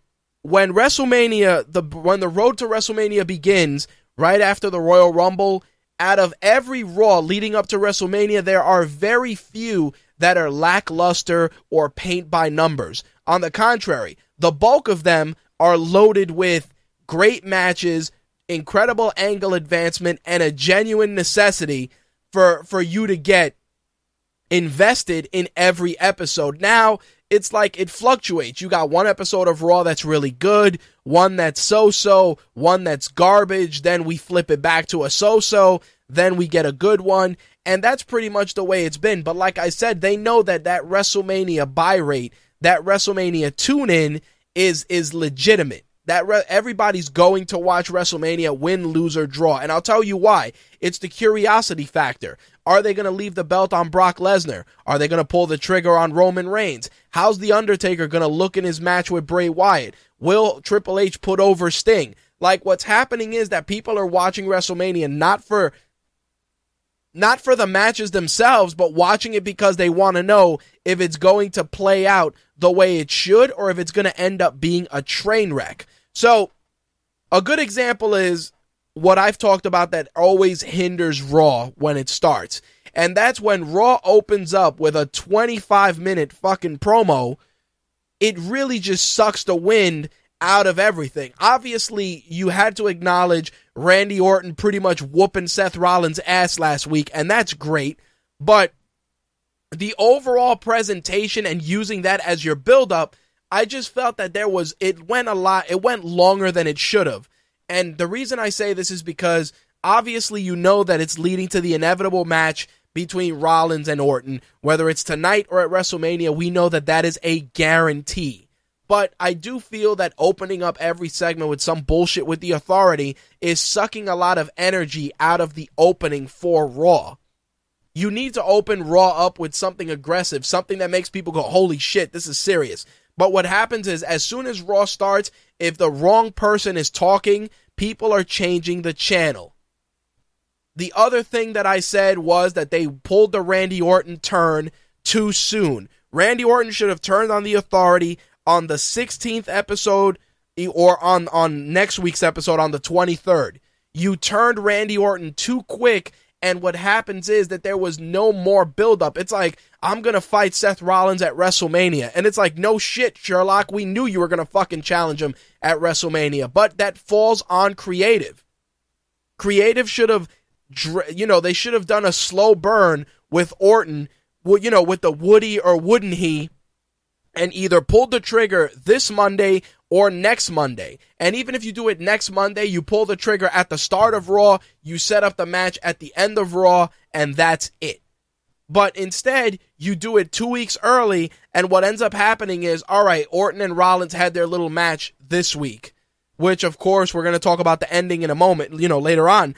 But it didn't accomplish what it needed to accomplish because you did it too soon. The timing was off. Now, as for the matches themselves, the first match of the night saw Nikki Bella take on AJ Lee. Of course, the Divas will be participating in a Divas tag team match at WrestleMania, so we know that we're going to get one-on-one matches between all four women in some combination from now through WrestleMania. Nikki Bella and AJ, Brie Bella and Paige, Brie Bella and Nikki. Brie Bella and Paige, or Nikki Bella and AJ again, or maybe, a 2-on-1 handicap match. We're going to get all these different combinations up until WrestleMania. And I've said this before, and I'll continue to say it.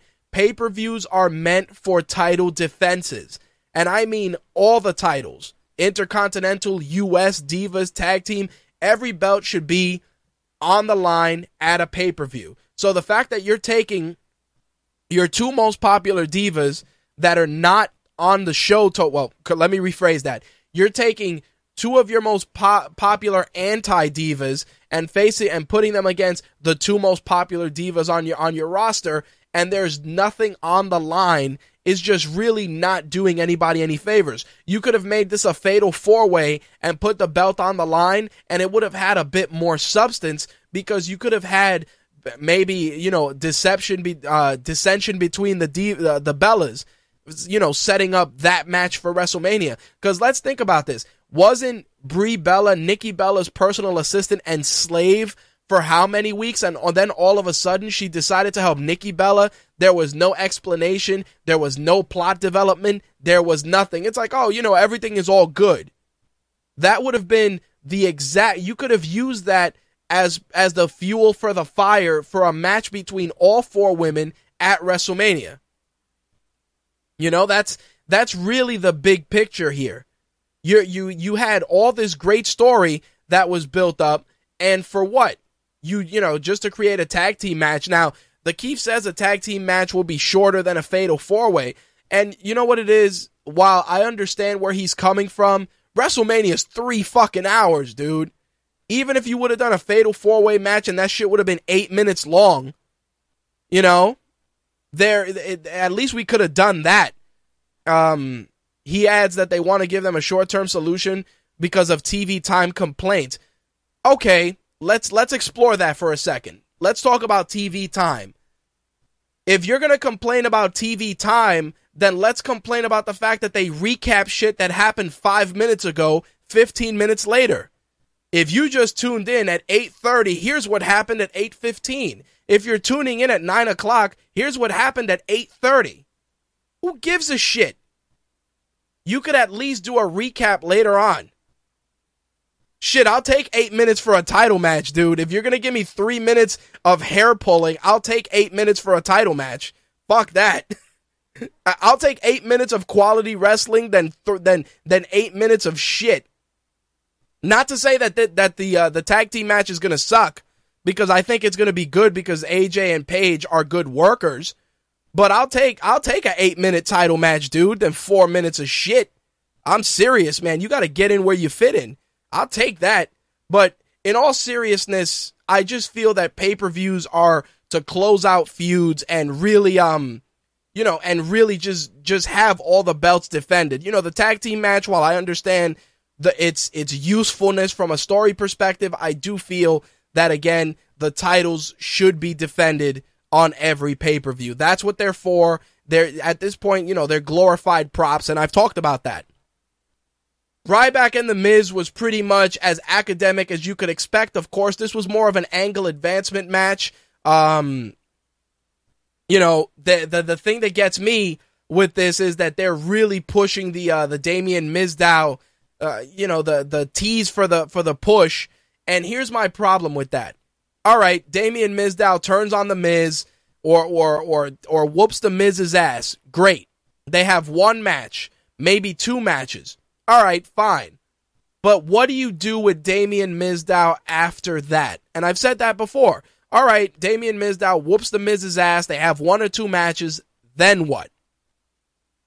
What are you going to do at that point? Because at that point, if you don't have anything good creatively, it's a waste of fucking time. And that's what worries me, because Damien Mizdow is really eating a lot of shit to make this gimmick work. And he's on the top of his food chain. I don't get, Damien Mizdow is, top of the food chain right now. And it's all about what happens after you turn him. What happens?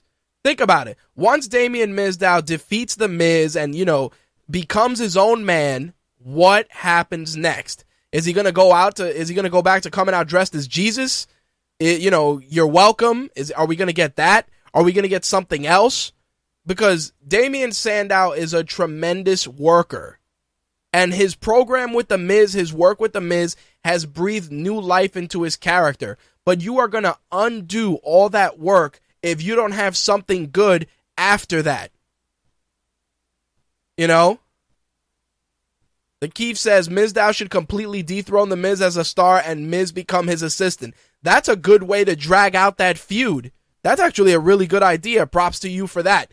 That would be a good way to do it, where at least you can drag it out a little more, kind of make The Miz a little bit more of a comedy act because he's stuck being Mizdow's assistant. That's a very, very interesting premise, and at least doing that, you can drag that feud out a little bit more. So props to the Keith for that. We had the obligatory contract signing, which, of course, with the lack of Lana, definitely made things very, very interesting. Of course, Lana is off shooting a movie with Edge. It's a WWE Studios production, so she's going to be off TV for the next couple of weeks. Not sure if she'll be at WrestleMania, but she might be. Her lack of participation definitely brought down that segment, as the crowd pretty much shit on it completely, but it allowed Rusev to step into his own as a credible talker without Lana. Don't get me wrong, Rusev by himself can fare rather well, but Lana definitely adds that extra punch to his gimmick, obviously because she's easy on the eyes, but also because Lana knows how to get the crowd really, really invested in Rusev as a performer. Now, Rusev did a great job with his little exchange with John Cena. Obviously, the match was official. A table was destroyed, but the real asshole moment was that terrible, terrible actor that they got that was Rusev's lawyer. His accent went from Russian to English to regular English to it was terrible. I don't know where they got the guy, but he was it was complete dog shit, that guy. He really just hurt that segment. As for Cena, obviously Cena playing the role of Captain America, trying to dethrone the big bad Russian. It's no different than Rocky and Ivan Drago in Rocky 4. I understand where they're going, and I understand what they're trying to do, but much like I said with Mizdow, once Rusev gets defeated, what are you going to do with him? What are you going to do with Rusev? Because Rusev is another guy, like I've said, that he's been trapped in the undefeated, in the undefeated square, where it's like, all right, he's undefeated, so we can't. Every match that he loses has to be by DQ or some sort of shenanigans, so he's kind of been pigeonholed. Rusev actually makes a welcome addition to the upper card if utilized correctly. I think Rusev would be a great guy to have in that upper card to kind of be a main eventer, but not ready to be champion just yet, but a guy that was always there. I mean, if you remember when Umaga started getting, really, really over and the crowd was into his character, Umaga was right up there, prior to his passing in the main event scene. I think if they did that with Rusev and really brought him up to that level where he was there, he was just a force, it would really do a lot for his character. Now, the U.S. title has kind of taken a back seat. While I do understand that, this is all about Cena and Rusev, the U.S. title taking a back seat is just it's a disservice to the title and the lineage of that belt. I feel that as a secondary title, much like the IC title, you really should acknowledge that it is a major player in the company. Unfortunately, like I've said, the belts have become props, and this feud is a great example of that. Even though the belt is on the line, it is truly an afterthought in this situation. Kid and Cesaro took on a combination of the New Day, which I really didn't give a shit about, but I will have to say that Kid and Cesaro as a tag team are tremendous. They continue to impress. The Matadors got involved, which when they wear those stupid bullfighting hats, they look like Toad from Mario. So from now on, we're just going to call them the Matatodes. That's what they're going to be from now on. They're going to have their little Toad hats when they come out there. I mean, you're trying to get those guys over as badass guys, but they either look like mushrooms with the hats on or bootleg Ninja Turtles with the hats off. So you got to figure something out with both of those guys. I mean, we know that the inevitable multi-team tag team match at WrestleMania is going to happen, but the real question is, with the injury that Jey Uso sustained, are we going to see the Usos involved, or are we going to get a change in the program leading up to WrestleMania? The worst part is that the New Day, who definitely have an upside if they're booked correctly, have pretty much become the obligatory clowns of the tag team division. They're going to go out there, they're going to shuck and jive and make everything entertaining, and no. They're not entertaining, and that's the problem. Their wrestling definitely is good, but their entertainment value as a tag team, regardless of which members are in there, is just severely lacking. Nobody cares about gospel singing wrestlers, shucking and jiving wrestlers. It just doesn't work. But then again, when your tag team consists of, Cesaro, Tyson Kidd, the Usos, two bullfighters, and pretty much, the Harlem Boys Choir in wrestling trunks, I don't know. I mean, it's a separate issue all its own. I mean, you break up Goldust and Stardust for what? Don't know. Just to put Stardust in the IC title ladder match, great. But you lost the tag team in the process. Now, there are rumors that, WWE's looking at to bring in the Briscoes. I don't know how true that is. But the real question is, why don't what happened to the primetime players? At least you could put them back in the picture if the Usos are injured. Again, you do have some tag teams that are credible, but you're doing nothing with them. I mean, the Lucha Dragons, everybody's been talking about those guys getting the call-up from NXT. Why don't you bring those guys up and kind of inject a little life into that division? Here's another idea. Why don't you already brought Bubba Ray back, why don't you bring the Dudleys back and let those guys carry the division and build alongside those guys? Like, I would rather see Kid and Cesaro take on the Dudleys, the Usos, and the Lucha Dragons in a ladder match than see Kid and Cesaro take on Kirk Franklin's boy band and, the Toads from Mario. It's ridiculous. Now, the Keith mentions, the Enzo Amore and Colin Cassidy, and don't get me wrong, those guys would be great for the tag team division, but I'd like to see those guys run NXT for a little bit, because the Lucha Dragons are kind of out of the picture right now, And if you want to get a tag team that's over with the kids, the Lucha Dragons are definitely the team to do it. Do you know how many masks you could sell between both characters? I think that's a step in the right direction if WWE decided to pull the trigger. I would love to see that. I think the Lucha Dragons would fare better on the main roster than they have in NXT, because at this point in NXT, they've kind of outlived their shelf life. They're kind of just lost in the shuffle. But we'll see what happens. We got a pre-recorded Brock Lesnar interview, which was, as could be expected. And the reason that this pre-recorded interview didn't really bother me too much is because, once again, Paul Heyman saves Raw.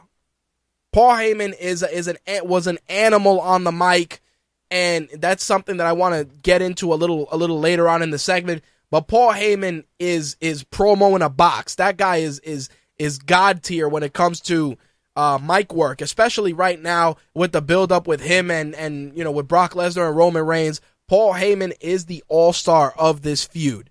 Anyway, they sacrificed Eric Rowan to the Big Show, which was stupid, because you break up the Wyatts, you do all this stuff, and Eric Rowan is just basically getting jobbed out every week. I think Eric Rowan is a serviceable big man. I don't know why they can't give him a solid gimmick, and you have to go out there and sacrifice him to the Big Show. It's stupid. But, it's just one of those things that fills time. The Keith asks, Brock Lesnar's interview was a little UFC-ish. Don't you think that's something we saw when he feuded with Frank Mir? It definitely had that UFC vibe to it, and I think that's what they were going for intentionally, just because there's been so much speculation of Brock Lesnar going back to the UFC. I mean, it served its purpose. If Brock Lesnar's going to be out there, I'd rather it mean something, so I'll accept the videotape promo. But like I said, you can have the videotape promo because Paul Heyman's going to come out there and knock it out of the box anyway. The real question is going to be what's going to go down on Monday. Because Monday is when they got to lay all their chips on the table and give us a Raw that's going to sell us on WrestleMania. So I'll take the pre-taped interview this week because I know next week the ass whooping is coming, either for Roman Reigns or for Brock Lesnar. So I'll take that either way. We got a brand new Hall of Fame announcement. Larry Zbyszko is the latest inductee. Larry Zbyszko had a lot of memorable moments in his career, including during his tenure as color commentator on WCW and his many feuds with members of the NWO, taking people on a trip to Larryland. That's the stuff that I remember with a smile on my face. So definitely I got to give credit where credit is due. Larry Zbyszko definitely is a fitting entrant into the Hall of Fame, so I have no problem with that induction.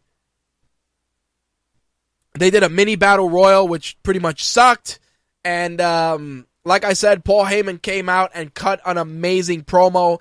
Roman Reigns' new t-shirt, I Can and I Will, nice little play on the Nike ads that were similar. I think Roman Reigns had the crowd behind him in this instance, but again, Roman Reigns as a main eventer needs a lot of work. But I will say this, Paul Heyman knows how to bring the best out of anyone, and he definitely brought out some more personality for Roman Reigns. But again, Paul Heyman is not going to feud with Roman Reigns through WrestleMania. Paul Heyman's not going to feud with Roman Reigns after WrestleMania. So Roman Reigns needs to put on his big boy pants and start taking some improv classes and working with some fucking acting coaches if he expects to be on Regis and Kelly and be in the face of the WWE. Because right now, still a little suspect. Especially when you're being outspoken by a guy who's just, a manager. I mean, again, being outspoken by Paul Heyman for any performer at this point is just something when, it's something that you should just expect. The Keith says, when you have Mark Henry trying to put you over, something is wrong. Absolutely. Mark Henry putting over Roman Reigns was just a testament to how little belief Roman Reigns has creatively. And the reason I say this is because he looks like a main eventer, he's built like a main eventer, but people just don't believe it. They don't. And while I do see that you wrote that Roman Reigns should never speak, I don't think that he should never speak. I just think that you need to give him a manager that is able to make him a better wrestler.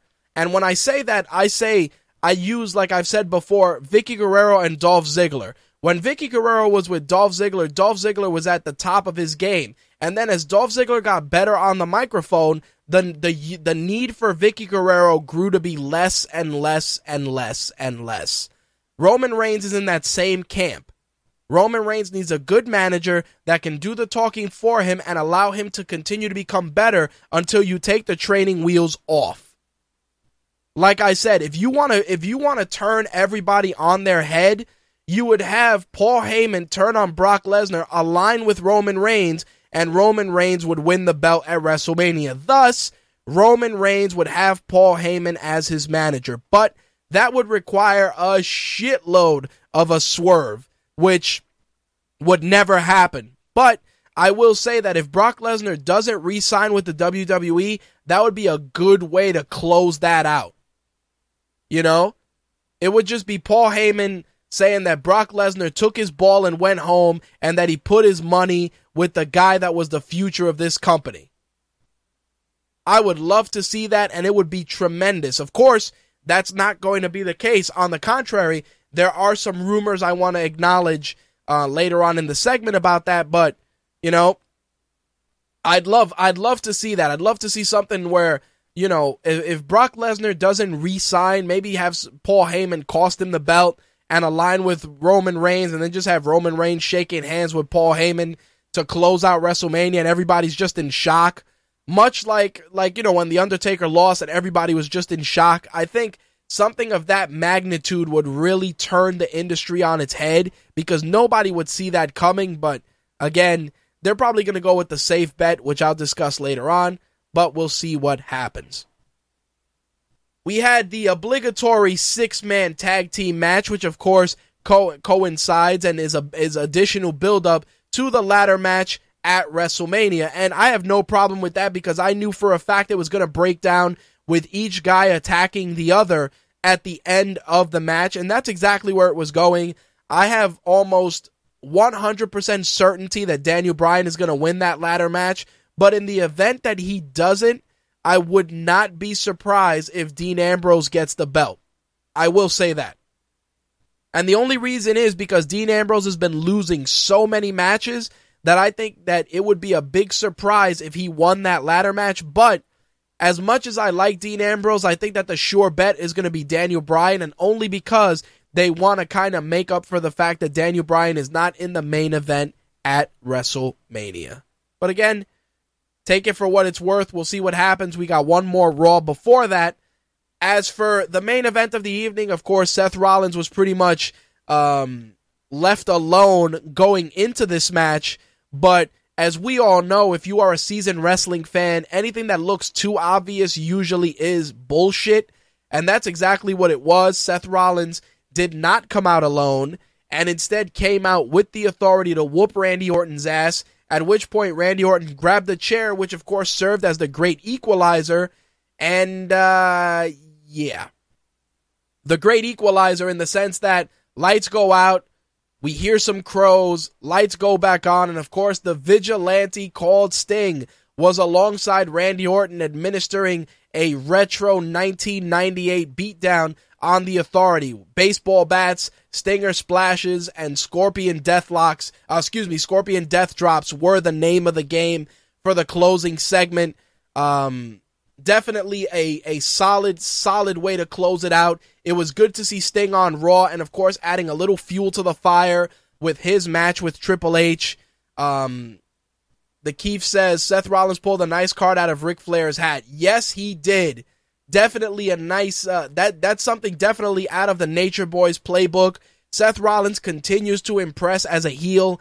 Definitely top heel in the company right now. His mic work is tremendous. His ring work is out of this world. And I think his match with Orton has the potential to be a show stealer. But the real question is, to close things out before I get into the wrestling news of the week, what are you going to do with a guy like Sting at this point? Because in Sting's case, Triple H can put him over, and he'll do the right thing, and that's fine.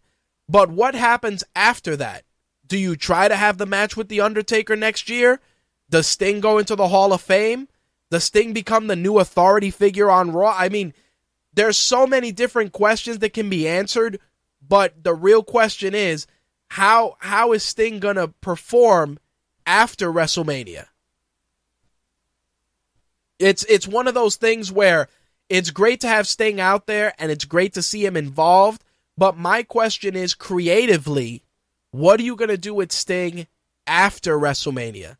And that's one of those million-dollar questions that I'm going to be looking forward to answering post-WrestleMania, because that's when things are going to get really, really interesting. All right, so let's go into the other wrestling news of the week, which there are quite a few. First off, WWE did their shareholders meeting earlier in the week, and a lot of WWE executives got themselves some nice pay raises going into 2015. Vince McMahon's salary went from $1.1 million to $1.2 million a year. Kevin Dunn's salary went up $40,000. He now makes $866,000 a year. Triple H's salary went up from $550,000 to almost $580,000. So a lot of pay raises going on for upper management in the WWE, but when the network has over 1 million plus subscribers and most of their revenue is on the uptick, it definitely should not come as a shock. But it's interesting that Vince McMahon earns, $1.25 million a year. But as the owner of the company, that's a nice chunk of change to go home with every year. So kudos to Vince for that. Now, the next bit of wrestling news, I can't confirm 100%. And exactly, the Keith Wright shit, I need a raise, dude. Who are you telling? That's a lot of money. But a name I'm going to throw out right now that I haven't heard in quite some time. I actually thought that they cut him loose because I hadn't heard his name in so long, and that is Brad Maddox. If you guys remember, Brad Maddox was the douchey GM of Raw for quite some time and a corporate authority lackey before being fired probably a year ago, or maybe a little longer than that. Actually, yeah, the last time that Brad Maddox was seen on TV was May 2014, but there is a rumor going around that he was actually on the road with WWE and may be returning sooner rather than later. Who knows? Maybe Brad Maddox is a surprise entrant in the Andre the Giant Memorial Battle Royal, but the thing with Brad Maddox is, for as douchey as he was, I could never really establish if he was a good worker, because most times he was getting his ass kicked every week. So we'll see what happens if he comes back as a performer, how he fares on the main roster, or who knows, maybe we'll see him in NXT. All right, so PW Insider put out an article recently that pretty much completed the WWE 2015 Hall of Fame class. And the thing that gets me is that most of the inductees we already know. Obviously, Conor Mihalik will be receiving the Warrior Award with the courtesy of Dana Warrior and Daniel Bryan. Rikishi's going to be inducted by the Usos. Medusa, of course, is going in. I don't know who's inducting her. Arnold Schwarzenegger is going to be inducted by Triple H. The rumors are that the Bushwhackers are going to be inducted by John Laurinaitis. Larry Zbyszko allegedly is going to be inducted into the Hall of Fame by Bruno Sammartino, which is incredibly fitting given their history. Randy Savage is going to be inducted by Hulk Hogan, which I think is total bullshit, but that's just me. Tatsumi Fujinami is going to be inducted by Ric Flair. Allegedly, that will be announced on SmackDown. If so, that is a spoiler. And allegedly, the final inductee, into the Hall of Fame, of course, is going to be the rumored Kevin Nash induction, which he will probably go into the Hall of Fame as Diesel, and all signs point to him being inducted by Shawn Michaels. Again, this is from PWInsider.com, not 100% confirmed yet, but usually they're pretty spot on with their news with regards to the Hall of Fame. The Keith asks, who should induct Randy Savage? The reason I don't like that Hulk Hogan is inducting Randy Savage is because those guys fucking hated each other for real. If I had to have anyone induct Randy Savage into the Hall of Fame, it would be Ricky the Dragon Steamboat. Considering that those guys had one of the most amazing matches that people still hold as the measuring stick in professional wrestling today. If anybody should have inducted Randy Savage, it should have been Ricky the Dragon Steamboat. And I stand by that. Or he should have been inducted by his brother, the genius, Lanny Poffo. I would have taken that, either one of those, but not Hulk Hogan. Those guys, the beef was real in the ring and out of the ring. So to have Hulk Hogan induct him...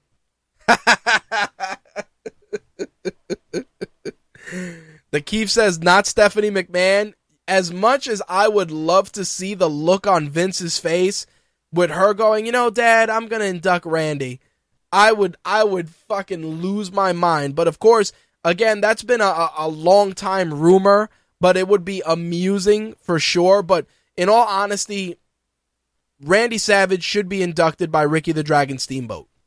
I hate to say it. Hogan doesn't need to be inducting anybody into the Hall of Fame. Fuck that. If he does it, allegedly when the NWO gets inducted, you know, he's going in there a second time, much like Ric Flair did with the Four Horsemen and on his own. Hogan doesn't need to induct anybody. Get out of here with that shit. All right, so I wanted to talk about this next bit of news because this actually picked up some mainstream press. WWE's medical director, Dr. Joseph Maroon, has been under the spotlight the last couple of days due to some comments he made on the NFL Network about concussions.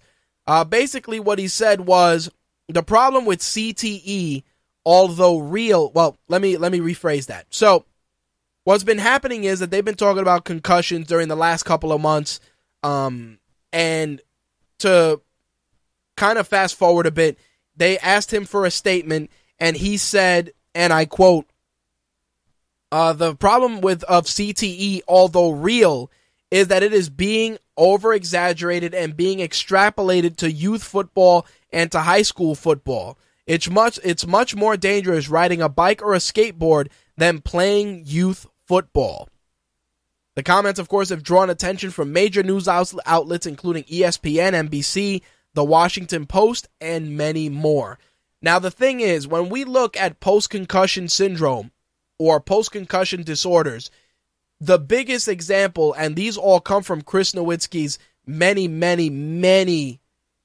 presentations regarding that, is the case of Chris Benoit, which many of us are all too familiar with. With Benoit, when they looked at, you know, his brain, they realized that he just had so much trauma, and there's countless NFL players that can attest to that same stuff. You know, the thing that gets me is when you look at NFL players, and Brian Gumbel did a special on this on Real Sports, and he was talking about the post-concussion illnesses that players suffer. There was a player that was interviewed who his wife said in the interview that he threatened to kill her, and he didn't even know that he threatened to kill her. You know? And that's the kind of stuff that just bothers me, because when people get on a bully on a pulpit and they're talking about how injuries affect athletes, you really have to tread very, very carefully, especially in situations like that, because when you look at Dr. Joseph Maroon, you know, the guy, even though he works as a medical consultant and he's the neurosurgeon for the Pittsburgh Steelers, he's also the main physician in the WWE as well. He's WWE's medical director. And when there's so many issues regarding concussions going on, and even WWE conducts rigorous concussion testing, for you to go out there and say that, you know, it's not a big deal, or that you're more prone to get injured skateboarding or riding a bike or whatever the case may be than doing youth football, is really just inserting your foot in your mouth. I definitely feel that, you know, concussions, especially over the long term, if you sustain a very, very large number of them, can definitely have severe repercussions down the road. Like I said, you can watch the Real Sports documentary with Brian Gumbel, and you guys will see what I'm talking about, because it is insane, the stuff that happens with so many of these players. And again, it's another It's another foot in mouth situation for someone associated with the WWE. Like I said, they haven't been faring well lately, between China saying that Triple H beat her, Bill DeMott's abuse allegations, now Dr. Joseph Maroon, plus the lawsuit that Dr. Chris Amon filed against CM Punk and Colt Cabana.